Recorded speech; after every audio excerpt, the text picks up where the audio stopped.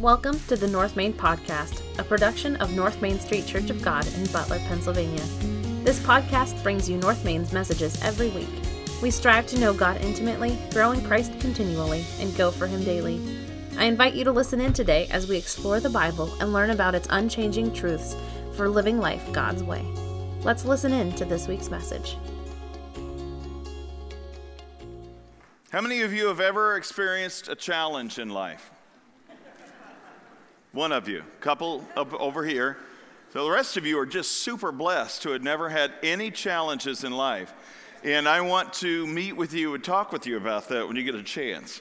Most of us, honestly, have had super duper big challenges, small challenges, medium challenges. We have challenges that we face sometimes on a daily basis, don't we? Sometimes it's a challenge to getting to work. Sometimes it's a challenge of waking up in the morning. Sometimes it's a challenge just to get out the door. We start a new series this morning as we continue along in our reading program for this year. We've been going through the Bible together as a church, and you should be somewhere around Leviticus and Numbers at this point if you're sticking with it. And if you've gotten behind, that's okay. Spend a whole day and catch up. I'm sure you could just take off and do that, right? I didn't think so. But try as best you can to catch up. We are actually going to be looking at Numbers chapter 13 today. Numbers is entitled Numbers because it's about the numbers of people in their different tribal nations of Israel. There are 12 tribes that we are very familiar with. And of those 12 tribes, basically the book of Numbers is counting the people within each tribe.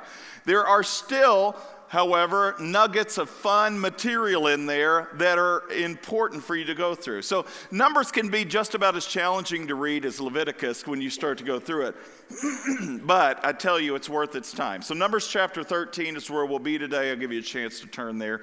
I'll be preaching from the New Living Testament today. Today, as we start this new series for the month of February, we're going to be looking at joy in the wilderness. The Israelites spent some time in the wilderness. As a matter of fact, they spent about 40 years in the wilderness. They weren't supposed to spend 40 years in the wilderness. God didn't do all the plagues in Egypt and help Moses lead the people out of Egypt through the Red Sea and into the Sinai Peninsula in order to have them stay there for 40 years. Actually, they were only supposed to be there for a few months, maybe a little over a year, before they were to go and inhabit the Promised Land, which would be where modern-day Israel is today. Except, in Numbers chapter 13, something went really sour. And what should have been no more than a year in the wilderness of the Sinai Peninsula ended up being 40 years. So what does life look like in the wilderness? Now, we can use this metaphorically. Some of you may have never wandered in the Sinai Peninsula for 40 years. But maybe in your personal life, your emotional life, in your work life, or in your family life, you feel like you're in the middle of a desert or a wilderness.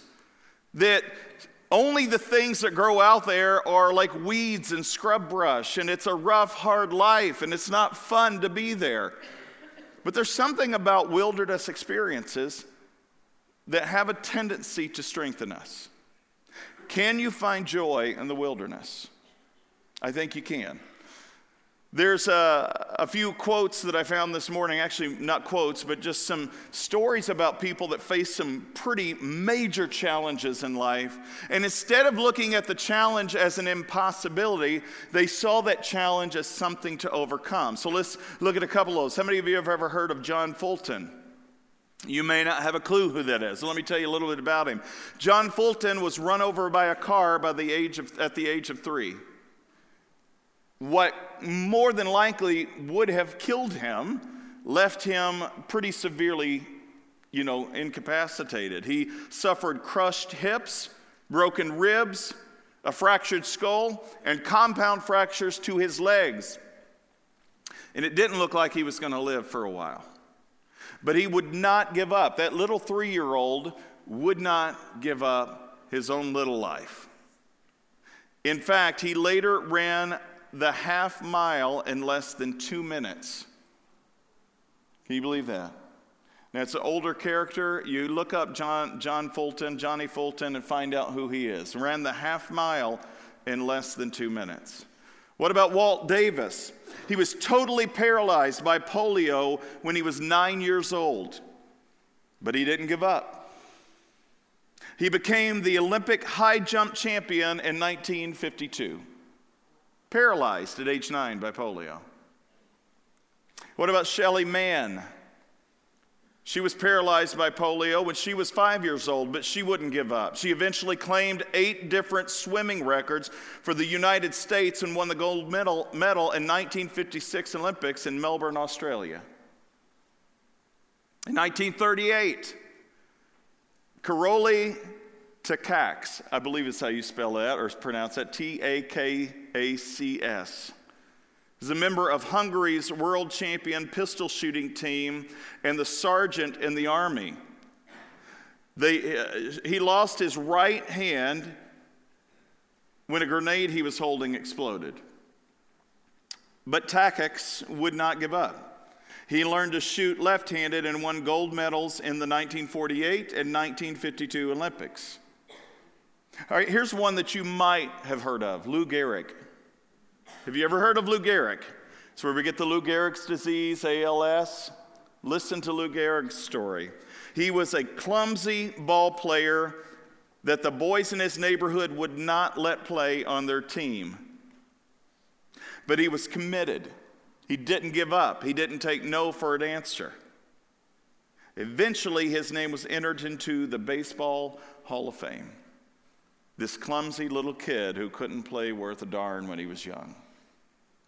Some of the most difficult and challenging times in life are what we often call wilderness experiences. And some of you may be even going through a wilderness experience right now. You're saying, the thing I'm facing in life looks too challenging, too daunting to overcome. It's way too difficult. Nobody knows the challenge that I face right now.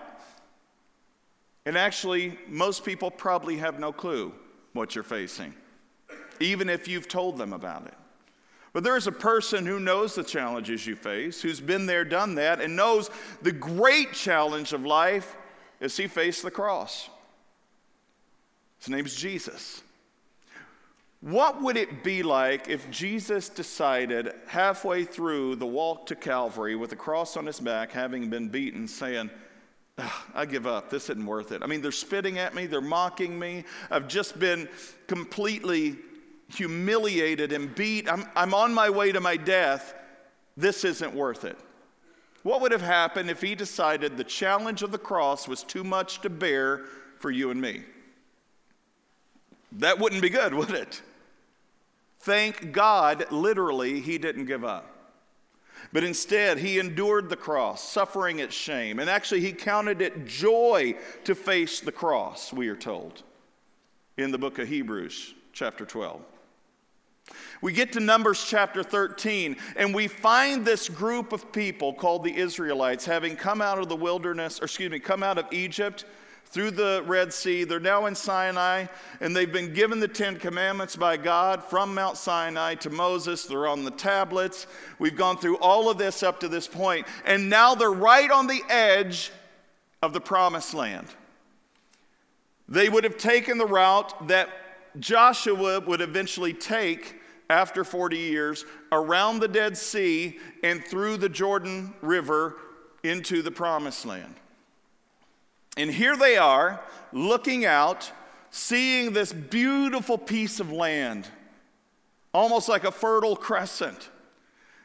And Moses is finally now at the place where God had promised him he would lead them. You go all the way back to Exodus chapter 3 and the calling of Moses. This was a challenge in and of itself. God trying to convince Moses that he was going to use him to set the captives free in Israel or in Egypt. And you see about 5 different times Moses is saying, I'm not your guy. I'm not your guy. I'm not the one to do this. Don't pick me. I mean, 5 different times. God is patient. I give 3 times for my kids to do something. Can you imagine 5 times? Right? That's how that works. And God says, I'm so frustrated with you. Take your brother Aaron. And he finally consents and goes, okay? And now they've actually gotten to this point. They're on the precipice or the edge of the promised land. And Moses decides to do something. He says, I want to take 12 of you, one from each of the tribes, and I want you to go into the land. They spent about 40 days in the land looking at the produce, checking out the land, checking out the people that were there, and they come back with a report. Let's pick up their story. Numbers chapter 13, starting with verse 1. And now the Lord said to Moses, send out men to explore the land of Canaan, the land I'm giving to the Israelites. Send one leader from each of the 12 ancestral tribes. Where do the 12 ancestral tribes come from? You may not know the Bible really well. I'll give you a little snippet real quick. If you go all the way back to Genesis, you have a guy by the name of Abraham. Genesis chapter 12, he's called by God to become a great nation. Abraham and Sarah couldn't have a baby till they were about in their late 90s, early 100s. And then they have a child by the name of Isaac. Isaac, their promised child, who they never thought they could have, imagine having a baby at 99, actually has two sons. They're twins, they're fraternal, Esau and Jacob. Jacob tricks his brother Esau not only out of the birthright, because Esau was the firstborn of the twins, and he tricks him out of the blessing of the father. And so now Jacob is having to run for his life. He leaves town because Esau wants to kill him. Jacob gets older, and he now has the blessing from God to carry on the covenant that God had given Abraham, his grandfather. And Jacob ends up having a wife by the name of Rachel, but not before he's tricked by his uncle Laban to marry his other daughter, Leah. And so Leah and Rachel are now married to Jacob, and then Jacob starts having kids with Leah. Rachel can't have kids because Rachel's his favorite. She's who he wanted to marry in the first place. And then, and so Rachel gives Jacob his servant girl to sleep with, so that by proxy, her servant girl can have kids for her. And then Leah stops having kids, and she gives her servant girl to Jacob. Now imagine, Jacob's got 4 women he's sleeping with. Sounds like a mess. Some of you guys may think, oh, that's awesome. You read the story of Jacob, and I'm telling you, it's bad news. Because he's caught not in a love triangle, it's like a quadrangle or pentagrangle or whatever. It's bad news. Because they're pitting one another against each other, and they're using him as just a fresh piece of meat. I'm serious. That's how it works. Check it out. But through those 4 different women, guess how many boys Jacob has? 12. Those 12 kids would become the nations that would comprise the nation of Israel. Okay? Those 12 tribes. Now, flash forward to Numbers chapter 13. I'll just give you a little backstory on that. The 12 tribes have grown into well over 1 million people. They're in the Sinai Peninsula in the wilderness, working their way around to the edge of the promised land. And God says to Moses, take one leader from each tribe to go scout out the land. And this is the breakdown of that land. So Moses did as the Lord commanded him. He sent 12 men out, all tribe leaders from Israel, from their camp in the wilderness of Paran. These were the tribes and the names of their leaders. Now, if I butcher these names, which I shouldn't, but I'm going to try to not do that, please forgive me.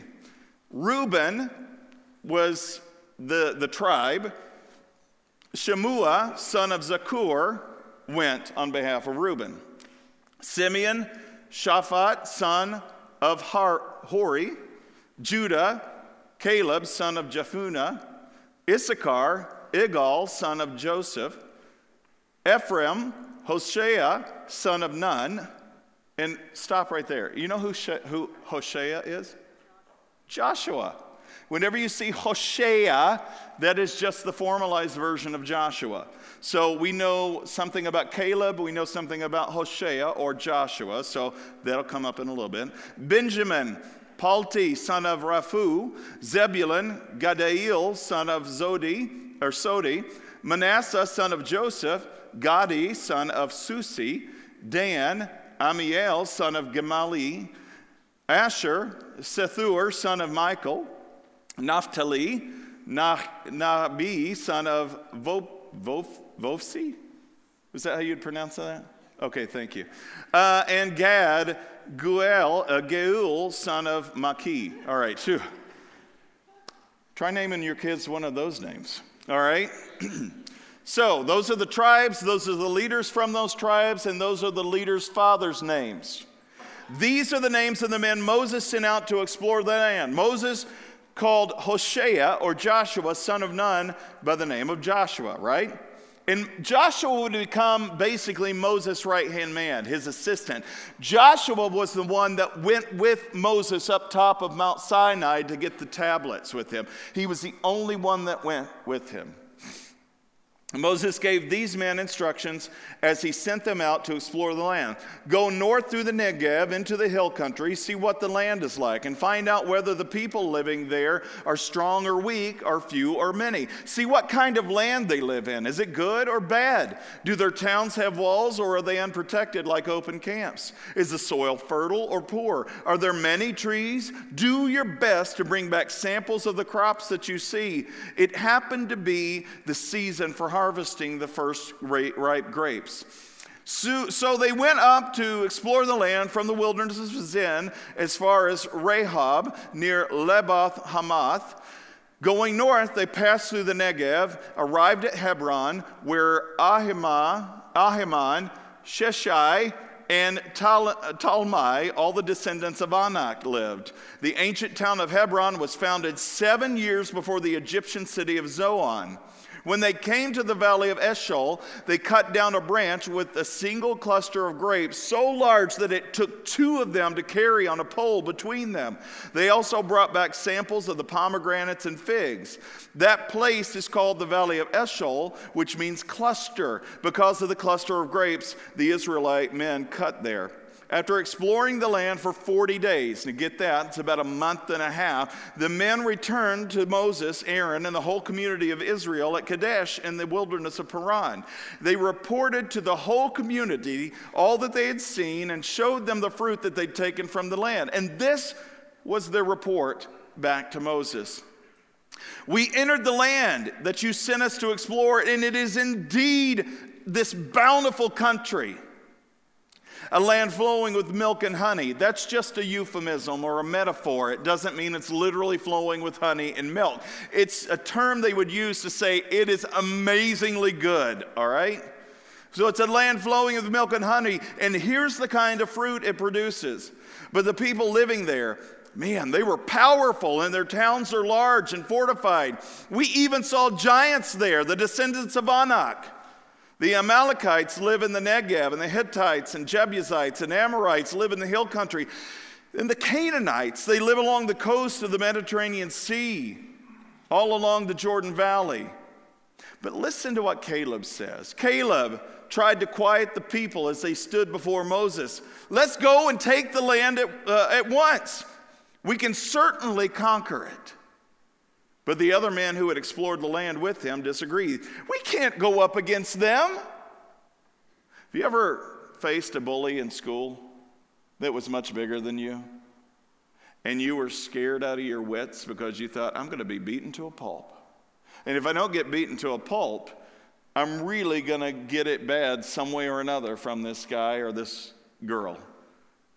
Right? This is kind of what they're experiencing right now.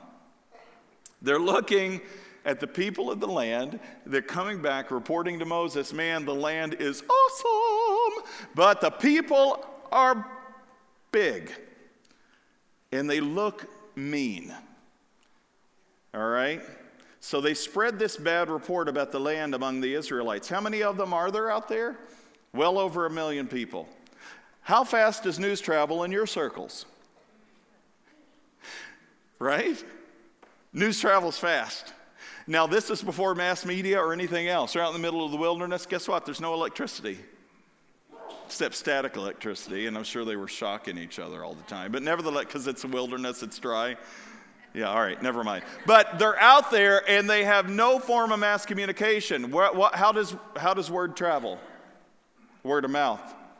And so the 10 that came back, the 10 spies, start spreading this bad report about the land. Oh, it's great, but there are these people there. We're just going to get massacred if we go in and try to take the land. If we just start coming in, they're going to kill us all off.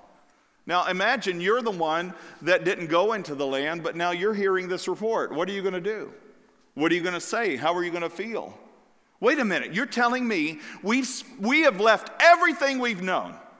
We were born and raised in Egypt because they lived there for nearly 450 years. 400 to 450 years. Egypt was all they'd ever known. But they followed this guy Moses from Egypt who promised them that God was leading them to a place where there was a promised land that was bountiful and full and he was going to give it to them. And now here they are, and they've got these guys coming back saying, yeah, it is pretty sweet, but we're all going to die. That's great news. You've left everything. You're living in a tent now, only to find out you're going to get killed. So the people get ticked off. Listen to the rest of it, they say. We traveled through the land, explored. The land we traveled through and explored will devour anyone who goes to live there. All the people we saw there were huge. I mean, they weren't just fat, they were tall. Now, the Israelites, most scholars believe, were right about 5 foot tall. So anybody in the 6 foot or higher range would have been a giant.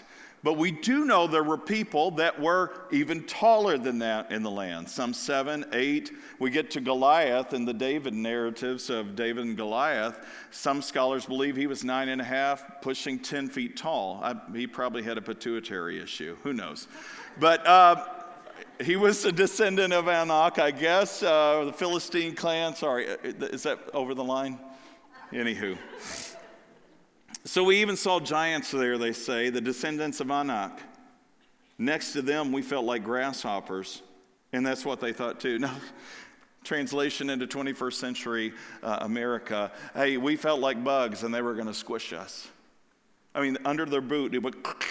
That's what we would have been like to them. That's how we felt to them. And they thought we looked like that too. Oh, look at these little people, little hobbits with hairy feet coming into our land. You know, I mean, that's kind of probably how they felt when they were there. And the people were there like, ooh, you're really little. I'll take you home and cuddle you. I mean, I don't know what they were doing. But the Israelites didn't want that to happen. I'm sorry, that is my rendition of it. It's not at all what the scripture says. Read it for yourself. What's the key point this morning? Joy can only be experienced by those who see through eyes of faith and possibility. Now, there's a difference between joy and happiness. I mean, they're very close, but joy can happen in spite of your circumstances. Happiness is reliant upon circumstances.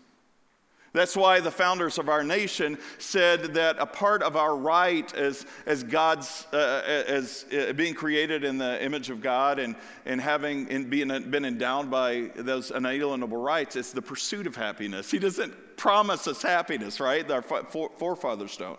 It's the pursuit of it. But honestly, joy can happen even in the midst of most challenges, and it should. For believers in Christ, you may find yourself knocking on sorrow's door, and you can still have a joy unspeakable and full of glory. You can have a peace that passes understanding because you know the immediate situation and challenge you're facing is nothing compared to the glorious riches of Christ Jesus, and that someday all of this will be done and we will be with him.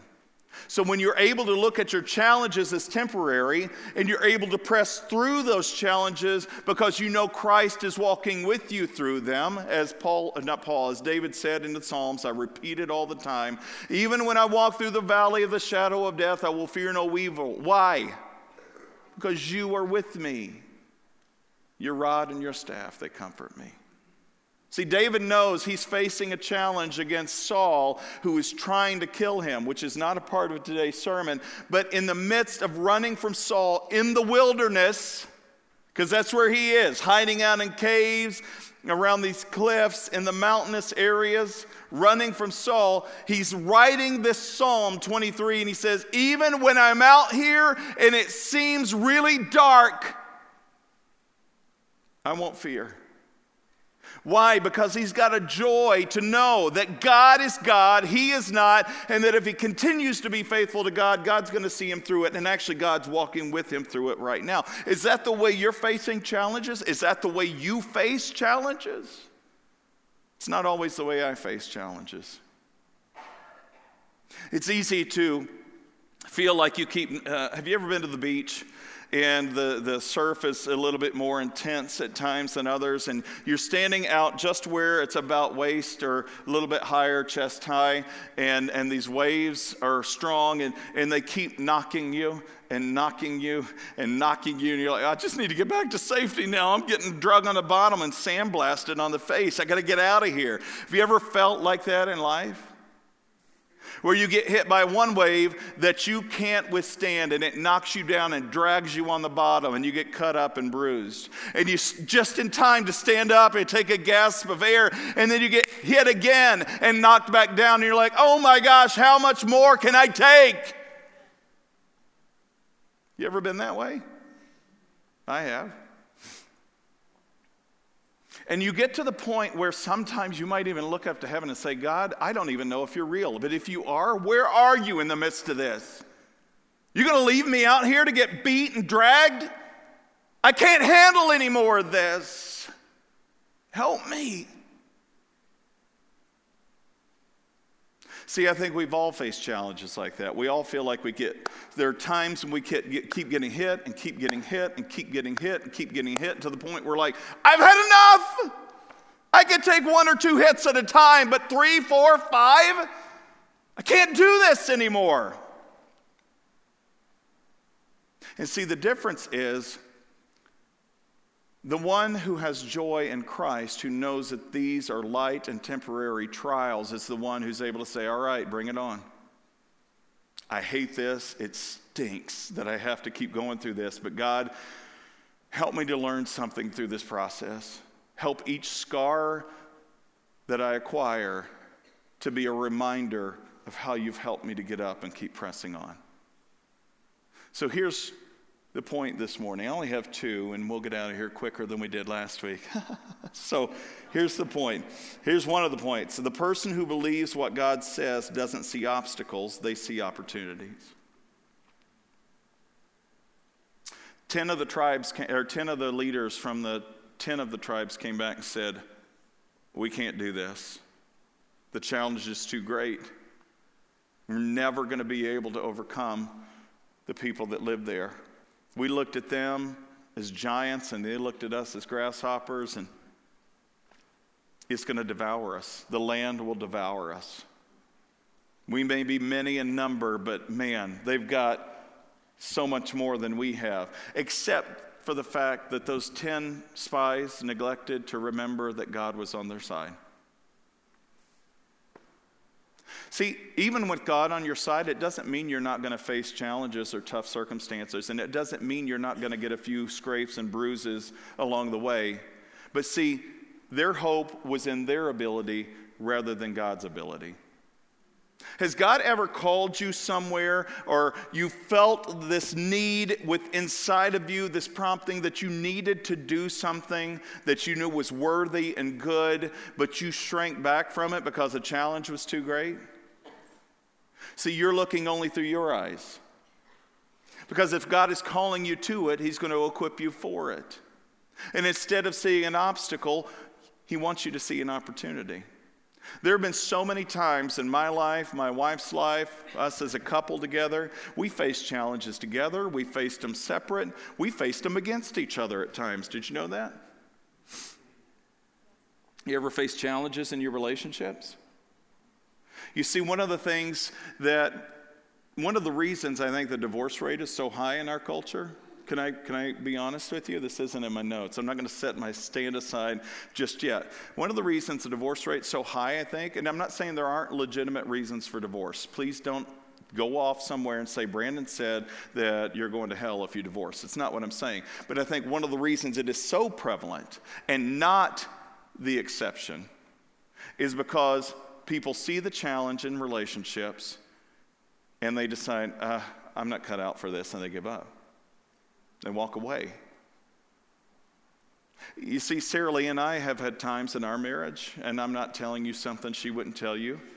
There have been times in our marriage, not because of moral failure or anything like that, just because it is so daggone hard at times, that we would have said, I'm done. I'm throwing in the towel. I quit. We've been married 20 years. We're in our 21st year. And I know some of you out there have been married 60 years plus. And I bet you have stories that you could tell us that though your undying love for each other has helped to be your mainstay, there were challenges in your marriage that were some of the toughest in life to get through. How about challenges in your relationship with your children or your parents? You ever have challenges in those arenas? It's hard. It's frustrating. And I've seen family members become so estranged from each other. Why? Because they give up. They don't press in. They don't try. Oh, I have tried. You don't know how many times I've tried. How many times should I forgive my brother who sins against me? Peter says. Should I forgive them 7 times, Peter says? Now, it was required in Jewish law to forgive at least 3 times. Did you know that? It was a Jewish standard. You only had to forgive somebody 3 times, and then you don't have to forgive them anymore. So now Peter's talking to Jesus in the New Testament. He says, how many times should I forgive a brother who sins against me? 7 times? So Peter's thinking, look how good I am. I'm doubling it and then adding 1, and the number 7 is significant in the Jewish tradition. What does the number 7 mean? It means a number of completeness or wholeness. What day did God rest from creation? 7. And so from that point on, 7 has meant the time of completion and rest and wholeness. And so Peter says, how many times should I forgive a brother who sins against me? 7 times? Jesus? And he's expecting Jesus to come up and say, oh, Peter, what a good kid you are. You're learning. Woo! But he doesn't do that. What does he do? He says, no, 70 times 7. 70 times 7 is 490 times? Now imagine Peter doesn't have a phone or a notes pad or anything to carry around with him. He maybe has a stone tablet or parchment. Do you think he's going to carry a scroll around? Every time this one person sins against him, he's going to, okay, that's number 30. See, Jesus is using hyperbole to say, as many times as you need to. When you face a challenge of relationships, the imperative is to say, how many times does God have to forgive me for my shortcomings? And I should forgive because he first forgave me. See, the key to joy is not being held down by the weight of challenge and difficulty and hatred. The key to true joy is to press on, press in, and never give up. Never give up. Because if Jesus didn't forgive or give up on me, why would I want to forgive up on anybody else? Does he expect any less from me than he does himself? No, he's showing us the way to do it. I mean, this is why the gospel is so upside down to the world. Because the world says if somebody does something to you, what are you supposed to do back to them? The exact same thing or worse. An eye for an eye, a tooth for a tooth. Well, Brandon, that's biblical. I read that in there in Leviticus.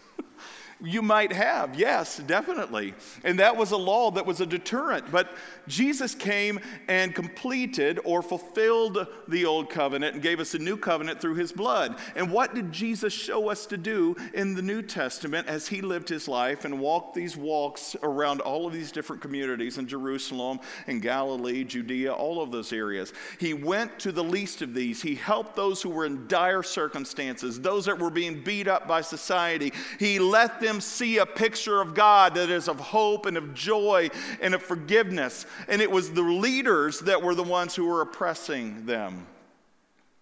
And Jesus calls the leaders out and he says, you guys are heaping burdens on their backs and not lifting a finger to help them out. Stop it.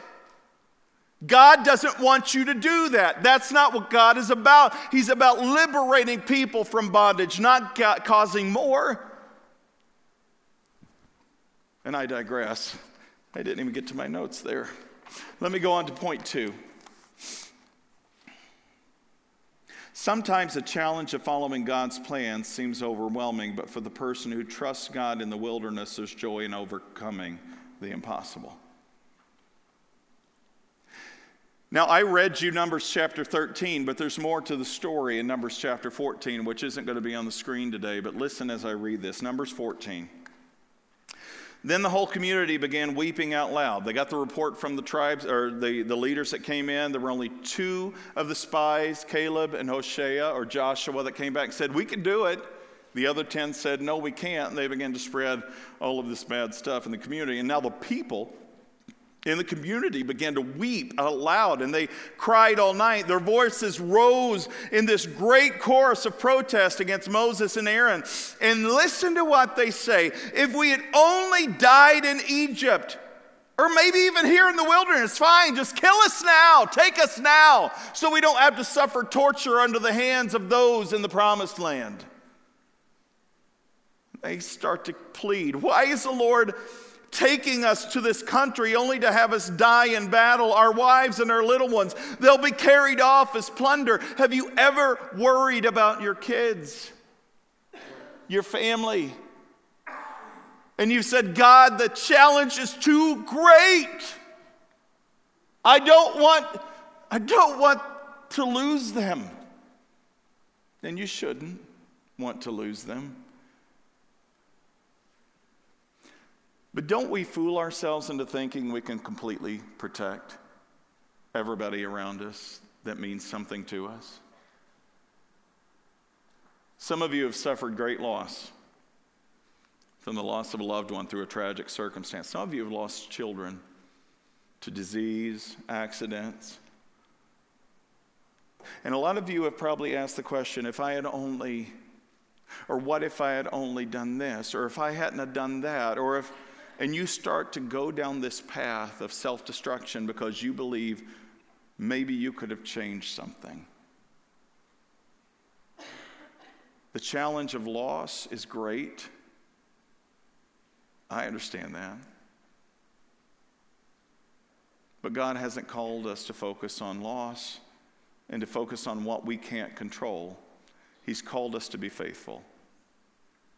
And one of the things that we struggle with is being faithful because we want to control every outcome of every circumstance in our lives. How many of you, just like me, are control freaks, and you want to control everything in your life? Yeah, me. I want to control every single thing in my life. And my kids can tell you, and you want to try to control our lives too. Well, yeah, to a degree, because I'm your dad. So, I'm just kidding. I'm not. I mean, I am. Never mind. They are my children. All right. But how many of you try to control things only to find out your control is in vain because you realize that it's just a fiction that you think that you can control something? And one of the struggles we have in believing God or believing in God is because we say He is completely in control. Well, if He's completely in control, why do bad things happen to good people? How many good people do you know out there?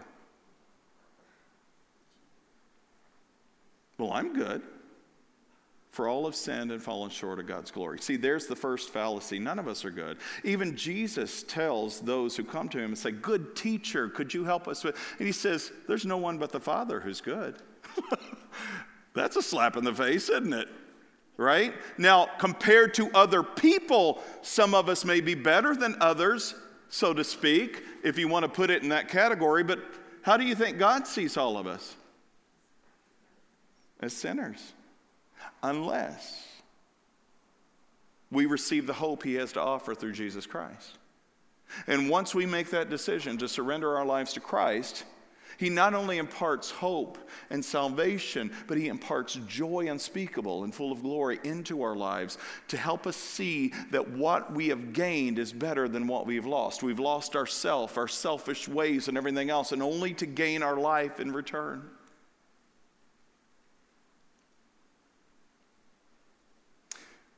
It would have been hard to be one of those spies to come back after having seen all of that amazing land, but also see the challenges in taking the land. You see, here's one of the things I know about God.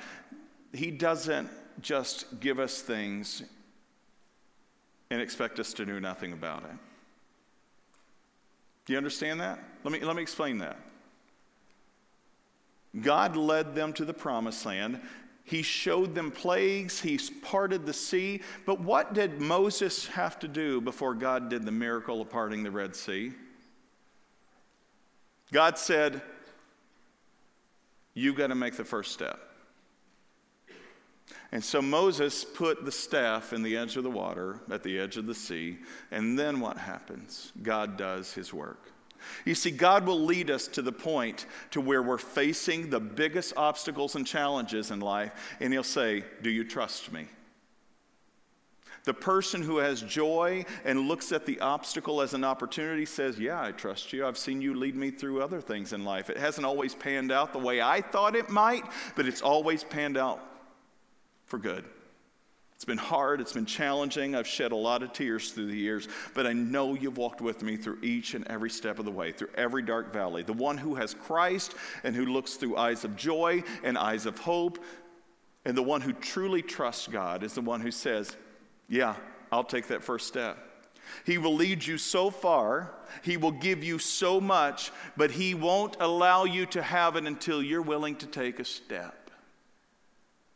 Now that sounds counterintuitive and counterproductive, but there's so many. If you're reading through Scripture, how many times have you seen God promise something, but he's also expected something of us? "I promise you this, I will always be faithful. I will be there with you. I won't forsake you or neglect you. But you need to do this." And God always fulfills his side of the agreement. And what do we see in the Old Testament of God's people? They're always messing it up. And God's led them this far, and he expects them to take a step. Now, when you get to Joshua, which is here after Deuteronomy, Numbers, Deuteronomy, Joshua, you get to Joshua, guess what? Moses disobeyed God in the wilderness during that 40 years. He wasn't able to lead the Israelites into the promised land, but Joshua, or Hosea, was given now the mantle of Moses, and he was allowed to do that. Guess what? They face another body of water called the Jordan River, and what has to happen for all of those millions of people to get across? Because the Jordan River in that section is wide, relatively deep, and it's rough. Guess what? What do you think has to happen? He leads them to the edge, and Joshua is now saying, "All right, priests who carry the Ark of the Covenant, step into the water." But see, God didn't part the water before they stepped in. They had to step in at least ankle deep at first. They had to get their feet wet. Did you catch that? And they got their feet wet.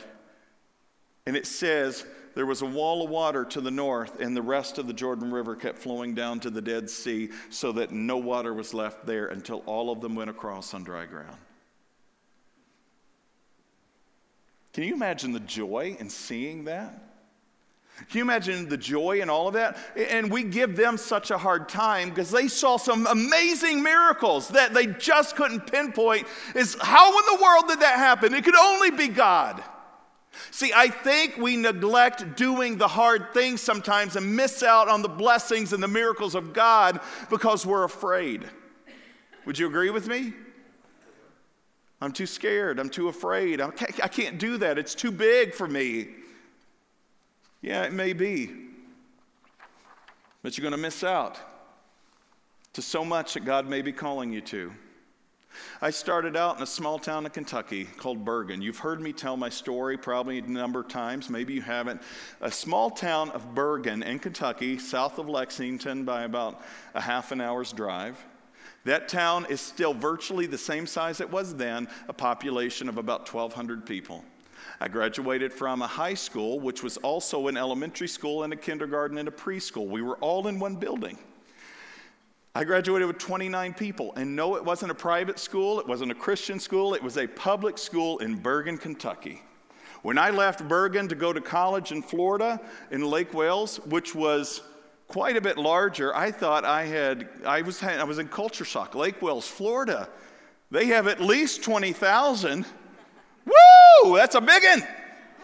And I got scared, really scared, because I left 1,000 miles from home and stayed there. And my mom bawling on the way back home because I was her only child and she's leaving me to fend for myself. But I was in the safety of a college. I mean, this is... And I look back over the course of that time. My wife looks back over the course of her time and the places we've gone, the things we've done, the people we've seen, the experiences we've had. And I thank God he gave me a calling when I was in that small town in Bergen, Kentucky, into the mission field of souls. Now, yours may not be that calling the way it was mine, but if I didn't take that first step, what would I have missed out on? What kind of blessings? And guess what? It has been a cakewalk since then. Ministry is so easy. I only work 1 day a week and I get vacation and all these perks and stuff like that. It's really sweet. And I lied to you bold-faced just now. Ministry is the toughest job I've ever done. And I've done a few other things prior to that I'm not proud of. No, I'm just kidding. A few other things prior to that were just hard. I've worked on assembly lines before. I've worked third shift before. I worked for Coca-Cola Bottling Company, driving one of those little white vans around with my little patch of Coca-Cola here on and I couldn't drink Pepsi while I was on the job. Nevertheless, I digress. I've done a lot of those different things, and I was miserable every time I was doing something that was in alignment with God's will for my life. And I suffered for nearly 2 years before I went to college. Out of high school, trying my hand at multiple different things. I had a horrible resume. How long were you at this place? 2 weeks. How long were you at that place? A month. And, so I had no other option but to go to college because at least they would accept me on academic probation because my grades were horrible. So, again, I'm really digressing, but let me wrap this up. You're going to face challenges if you haven't already, and you have two choices. The one choice is to press into the challenge and to press through it because God is calling you maybe to it, or is to run away, or to camp out right where you are. And the sad fact is too many of us camp out in front of a challenge and don't move any further. Or we allow the challenge to overcome us rather than actually overcoming the challenge. Does that make sense? The fear gets too great. We get paralyzed like the 10 spies did. We can't do it. And so God decides to leave them out there for 40 years. Actually, in Numbers chapter 14, God says to Moses, I'm done with these people. I've been out here working with them for how many months? I've showed them everything I could show them to show them how powerful and how strong I am, and they're whining, frustrating people. You ever had anybody in your life like that? Where you just shake your fists. That's the way God was with them. Do you think he's ever that way with us? I'm sure he's not. Just with the Israelites in the Old Testament. And he says to Moses, I'm done. I'm going to wipe them out. Stand back. And Moses, I'll make a great nation of you. My plan A is just not working. I'm done. And Moses reminds God, what will all the other nations think? I mean, they've seen your mighty hand of protection over your people. They've seen you lead these Israelites into this place on the edge of the promised land. You will be mocked. What will they think? If you're going to do that, just blot my name out of the book of life too. Would you be so bold? Because if you get frustrated with certain people and you know that they're not going to make it, would you be willing to say, God, if they can't go, then take my name out of the book of life too? Think of it from that perspective. Because Moses had to be just as frustrated, and actually he showed his frustration at times through those wilderness wanderings, where he got so mad at times. The people that you get the most angry with, are you willing to sacrifice so that they can see the truth? I may not know what you're facing this morning. Most of you, I don't know what you're facing this morning. Some of you, I know the challenges you face, but not all of you. But God knows your situation completely. He's a man, as Isaiah said, who's acquainted with your griefs and sorrows. Nothing evades his attention. He gets it. He knows it inside and out, and he has a plan to walk you through whatever you're going through. But he can't walk you through what you're going through if you don't willingly let him lead you. Do you understand that? You have a choice to make. You can be like the 10 spies, look at the challenge and say, no, not for me. Or you could be like Joshua and Caleb and say, all right, bring it on. Maybe you've gotten knocked down 3 or 4 times within the past month. And you say, is that all you got? I know you get weak and you get tired. And it feels like you're all alone. But do you believe God is with you and is willing to go through those knocks with you? Thanks for joining us this week. Check back next week as we dig deeper and go further in our understanding of God's Word. Make sure to visit us on our website, www.northmaincog.org, where you can learn more about us. If you found value in today's message, we'd appreciate a rating on iTunes, or if you'd simply tell a friend about the show, that would be helpful too. Donating to the ongoing ministry of North Main is easy. Just go to our website and click on the Give tab at the top of the screen. Thanks for listening. We look forward to you joining us again next week.